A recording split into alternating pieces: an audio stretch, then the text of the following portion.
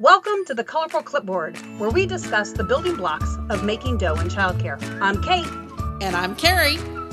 Welcome back to Colorful Clipboard, and this is part 3 of some of our HR stories. And last week, I kind of spent some time talking about basically how to fire and kind of even with the when, why, and how. And today, Carrie is going to share with you her wisdom and on how to get people to quit. And one of the things that we realized is that some things are gonna come naturally to certain management types. So if you have not listened to our podcast on building your team, where we talk about the management styles, you might go back and do that. But Carrie's going to help you through understanding the different management styles and how that plays into your ability to let people go or to encourage them to quit. Yep.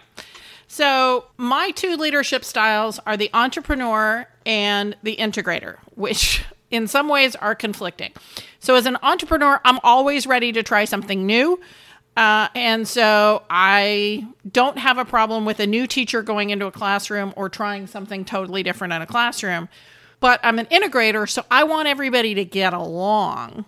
So especially when I was a new director, I had a really hard time with the concept of firing people. And so I came up with my own way of having a work separation, which was I just convinced them that they wanted to quit, which is a great integrator way to handle work separations, is you just convince them that they want to quit. And I did this very, very authentically. I asked them lots of questions and had lots of conversations. Now, if you're an administrator, if you're somebody who there is a right way and a wrong way to do everything, this concept may be so foreign to you. They did a wrong thing, you fire them. The end. But if you just fire everybody who does one wrong thing, you're going to have no continuity in your program. And it's going to be really hard on your employee morale. So what I would do is when I'm having a challenge with an employee, maybe they're coming to work late, maybe they're calling out sick a lot, maybe they're not engaged in the classroom, maybe they're not engaged on the playground, maybe they're calling kids names. You know, there's so many things that you could have an issue with a staff person with. I can't even list all of them. They won't get their training. I don't, they're fussing with their co-teachers. All of those things can happen. So my immediate response to that is to schedule a time to have a conversation with them where it's just them and me one-on-one. So if they're an opener, I might go in and help them set up the classroom in the morning before the kids get there. If they're a closer, I might do the same at the end of the day. Or I might schedule a time for them to come into the office. Okay, so I was going to say, so it sounded like those first 2 options are a little more casual conversation versus maybe scaring them with a, you've been called to the office by the principal. Yeah, well, that's what makes this work the best, is if you can make it feel like a casual conversation. Now, you're still going to take notes. And if you're in a state where you have one party agreement to recordings, I would still suggest you record the conversation. But, people might not know what that means. So in some states, everybody who's being audio recorded has to agree to be audio recorded. And in other states, just one of the parties to the conversation has to agree. Texas is a single party. So in Texas, I record all of these kinds of conversations. But I bring them in and I'm like, I've really noticed that you're not as happy here as you were, give some sort of milestone. Last Christmas, 3 months ago when XYZ happened. And I wanted to ask you what was going on with that. What has happened since Christmas to change the way you're feeling about your job? That's the beginning. Ask them the question, what has changed? Frequently, they will say, oh, nothing's changed and I still love my job. So how do you call them out on that? If they tell you they love your job, but you're looking at their body language, what do you say? How do you call them out on it? Well, I usually say, No, because when you really loved your job, you did X, Y, and Z, and now you're doing Q, R, and S. So I give them 2 or 3 examples of what they used to do and what they're doing now. And sometimes they didn't even realize that they were doing things differently. And just that first conversation will snap them out of it because, they're obsessing about something at home or with their parents or, something that has nothing to do with you, and they didn't realize it was affecting their work. This is the best outcome you could possibly hope for. That they, once it's pointed out to them, they realize, oh, I'm bringing my business into my classroom and that's not appropriate or professional. I will stop bringing my business into the classroom. That's what we hope, right? But that's not going to happen all the time. So I try to get them to a point where they understand, yes, their behavior has changed. Occasionally, you just can't, at least not in that first conversation. And so if I can't get them there, then I say, well, I need you to really think about it and really watch what you're doing this week. And we'll come back and we'll talk about this the same time next week. It's okay if they don't want to tell you their personal business. You don't need to keep digging. Okay, but last week, Kate talked about not wanting to know their personal business. So how would this be different? So I don't need to, I don't need to know their business. I need to know what changed in their attitude. I don't need to know why it changed. I need to know what changed. Okay. Oh, right. I'm being really distracted. And sometimes they will then tell you about, their teenage son has discovered marijuana or whatever. And then I'm like, well, okay, if you need resources for that, come and talk to me. But the fact that that has happened in your personal life is not the fault of the children in your classroom. So I need you to go back to doing what you were doing 3 months ago, or we need to come up with another solution. Okay, so that makes sense. I see that now. I'm not asking for the why. I'm asking for the what. Okay. And if they tell me, that's fine. I'm not going to go screaming out of the classroom and tell everybody their business. And they need to know that I respect confidentiality and that I'm not going to do that. So the first conversation is usually just about bringing it to their attention that you have noticed this thing and that it's not okay and you're not going to tolerate it. But you don't say, I'm not going to tolerate it. You just say, I need you to go back to doing what you were doing before. Okay. So we're using very reflective language. We're responding back to what they say, all of that kind of good active listening things, but we're letting them know that we have noticed and that it's not going to continue. So if you're a director that this isn't natural for, would you suggest that they role play this, write out questions? Can they call you? They can call me. They can definitely call or email me. hello@Colorful Clipboard. Okay, that's how you can email me. But you can also, yes, write out questions. You can put down exactly what I said. You can take notes on what we're saying here and say, I noticed that this has changed in the classroom from what you were doing last month. What has happened? What has changed for you that you're no longer doing circle time, whatever that thing is, and then let them talk.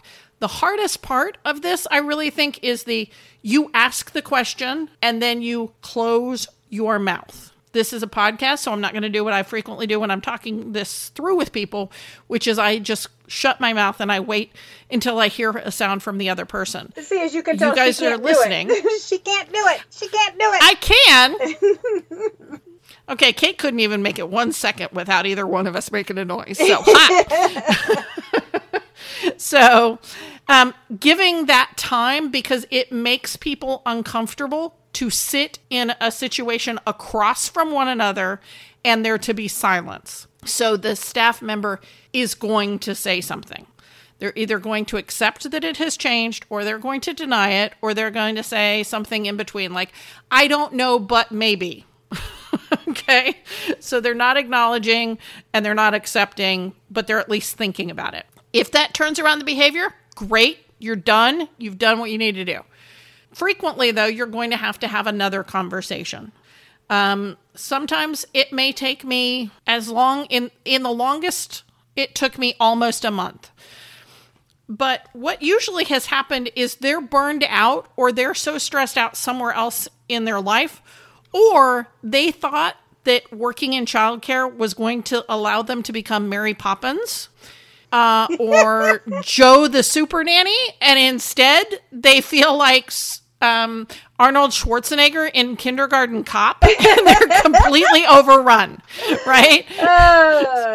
Okay, every one of those scenarios are just cracking me up. I think you need to start handing people Mary Poppins carpet bags during their first consultation with you. But those are great stories. I mean, and every one of us, a lot of us listening have every one of those images, right? We know exactly, now some of us might identify with a lot more Mrs. Doubtfire. But we get the nanny or the super babysitter or whatever it might be. So how do you get there though? I mean, you're telling me that you talk to people, you get their squishy feelings. But how do you actually get them to recognize? So only because I know that there's a couple that you've actually helped them pack. Tell us that story from what the issue was, what you noticed, what you did, and how you got them to help them pack their stuff. I mean, it really comes down to they're unhappy. No, tell me a story. I want a story. I will. But so in this one situation, this person went from, being deliriously happy, mom of a toddler, assistant director at one of my programs, and she was just full of all kinds of joy. And something that I still don't know to this day what happened, but something happened in her romantic relationship with her partner that it went south. Don't know what it was. No idea. But both the parent and the child were showing serious signs of stress. They weren't eating properly. They were having a hard time sleeping. All of those signs that we see when people are stressed. And I kept after her asking, why are you unhappy? You don't seem to be happy. It looks like you need a nap. Do you want to go back into the office and go take a nap? I'll take your class while you take a nap. Do you need to take your daughter out to go have lunch at Sonic instead of being here? You really seem like you need to connect with her. Making it very clear that I saw that she was unhappy. And I said, do you have any support here other than your romantic partner? And the more I talked to her, I was the only emotional support she had in town. She came from a very large extended family in another state. And she just felt like when things weren't going right in her romantic relationship, she didn't have anybody who she could talk to. She didn't have any resources, and she didn't want to badmouth her partner to her parents who had not really had a relationship with this person. So I just kept saying, well, do you think maybe you need to go have like a vacation and go spend some time, you and your partner and your child, and go spend some time with them? I can give you up to a 2-week vacation. I kept pointing out that she did have a support system somewhere else, and maybe you need to go there. And then she said, well, I can't afford to go visit because they also had a dog, so they were going to have to drive. I can't afford the time and the money to go visit twice a year. I feel like if I go there, I should just stay there. And I said, wow, that's a big change. I think your shoulders dropped when you said that. The tension went out of your body when you said that. I really think you have to think about that. Maybe you need to go back. I would hate to lose you. The center would be a mess if we had to lose you. But I think you really need to think about that. Why don't you take the weekend? I love doing stuff like this on Friday. Why don't you take the weekend and then come back to me and we'll talk about it on Monday? And she did. And she talked to her partner, and then she called her parents, and they said that they would arrange for a place for her to live, for her family unit to live for 3 months. And she was like, but it's open-ended. It's whenever we can arrange it here at the center. And I said, okay, let's figure that out. And she helped me hire her replacement. And I helped her pack boxes to move back. And I got somebody with so much more enthusiasm in the classroom because she didn't have any to give. She didn't have any energy to give. She didn't have any joy to give right then. Okay. So I just think the more you can actually show your staff that they care, that you care about their emotional well-being in a situation like this, the more likely they are to be okay with making the hard decision, because you're there to support them in moving on to the other thing they want to do in their life. I've helped people move across the country. We just talked about that. I've helped people start their Le Cordon Bleu training so that they could become a chef. I've helped people with their PT so that they could enlist in the military. It's what is it that they want to do next is always part of my conversation with the staff. Where do you want to be in 2 years? And the answer can be, I want to be somewhere else. And I make that clear to them so that when they are ready to go somewhere else, I can help them get there. And it doesn't negatively affect the morale of the staff, because the staff love the fact that you're the kind of boss who will help pack a box or who will help you get your PT done so that you can enlist in the military. So that's the kind of boss I like to be. I hope I've helped you a little bit through this process. This is a little shorter podcast than we usually do, but I don't have a whole lot more to say on that. So I look forward to seeing you next time. And again, if you need help with this, email me at hello@colorfulclipboards. See you next week. Thank you for listening to Colorful Clipboards. Connect with us on social media at Colorful Clipboard, or send us an email to hello@colorfulclipboards. Send us your voicemail with your own questions and stories. If you want to keep learning with us, visit Texas Director, where we continue to have seminars, licensing, programs, and more. This show has been made by me, Carrie Casey, and Kate Young, with assistance from Hallie Casey and Marie Young. If you learned something today, share the show.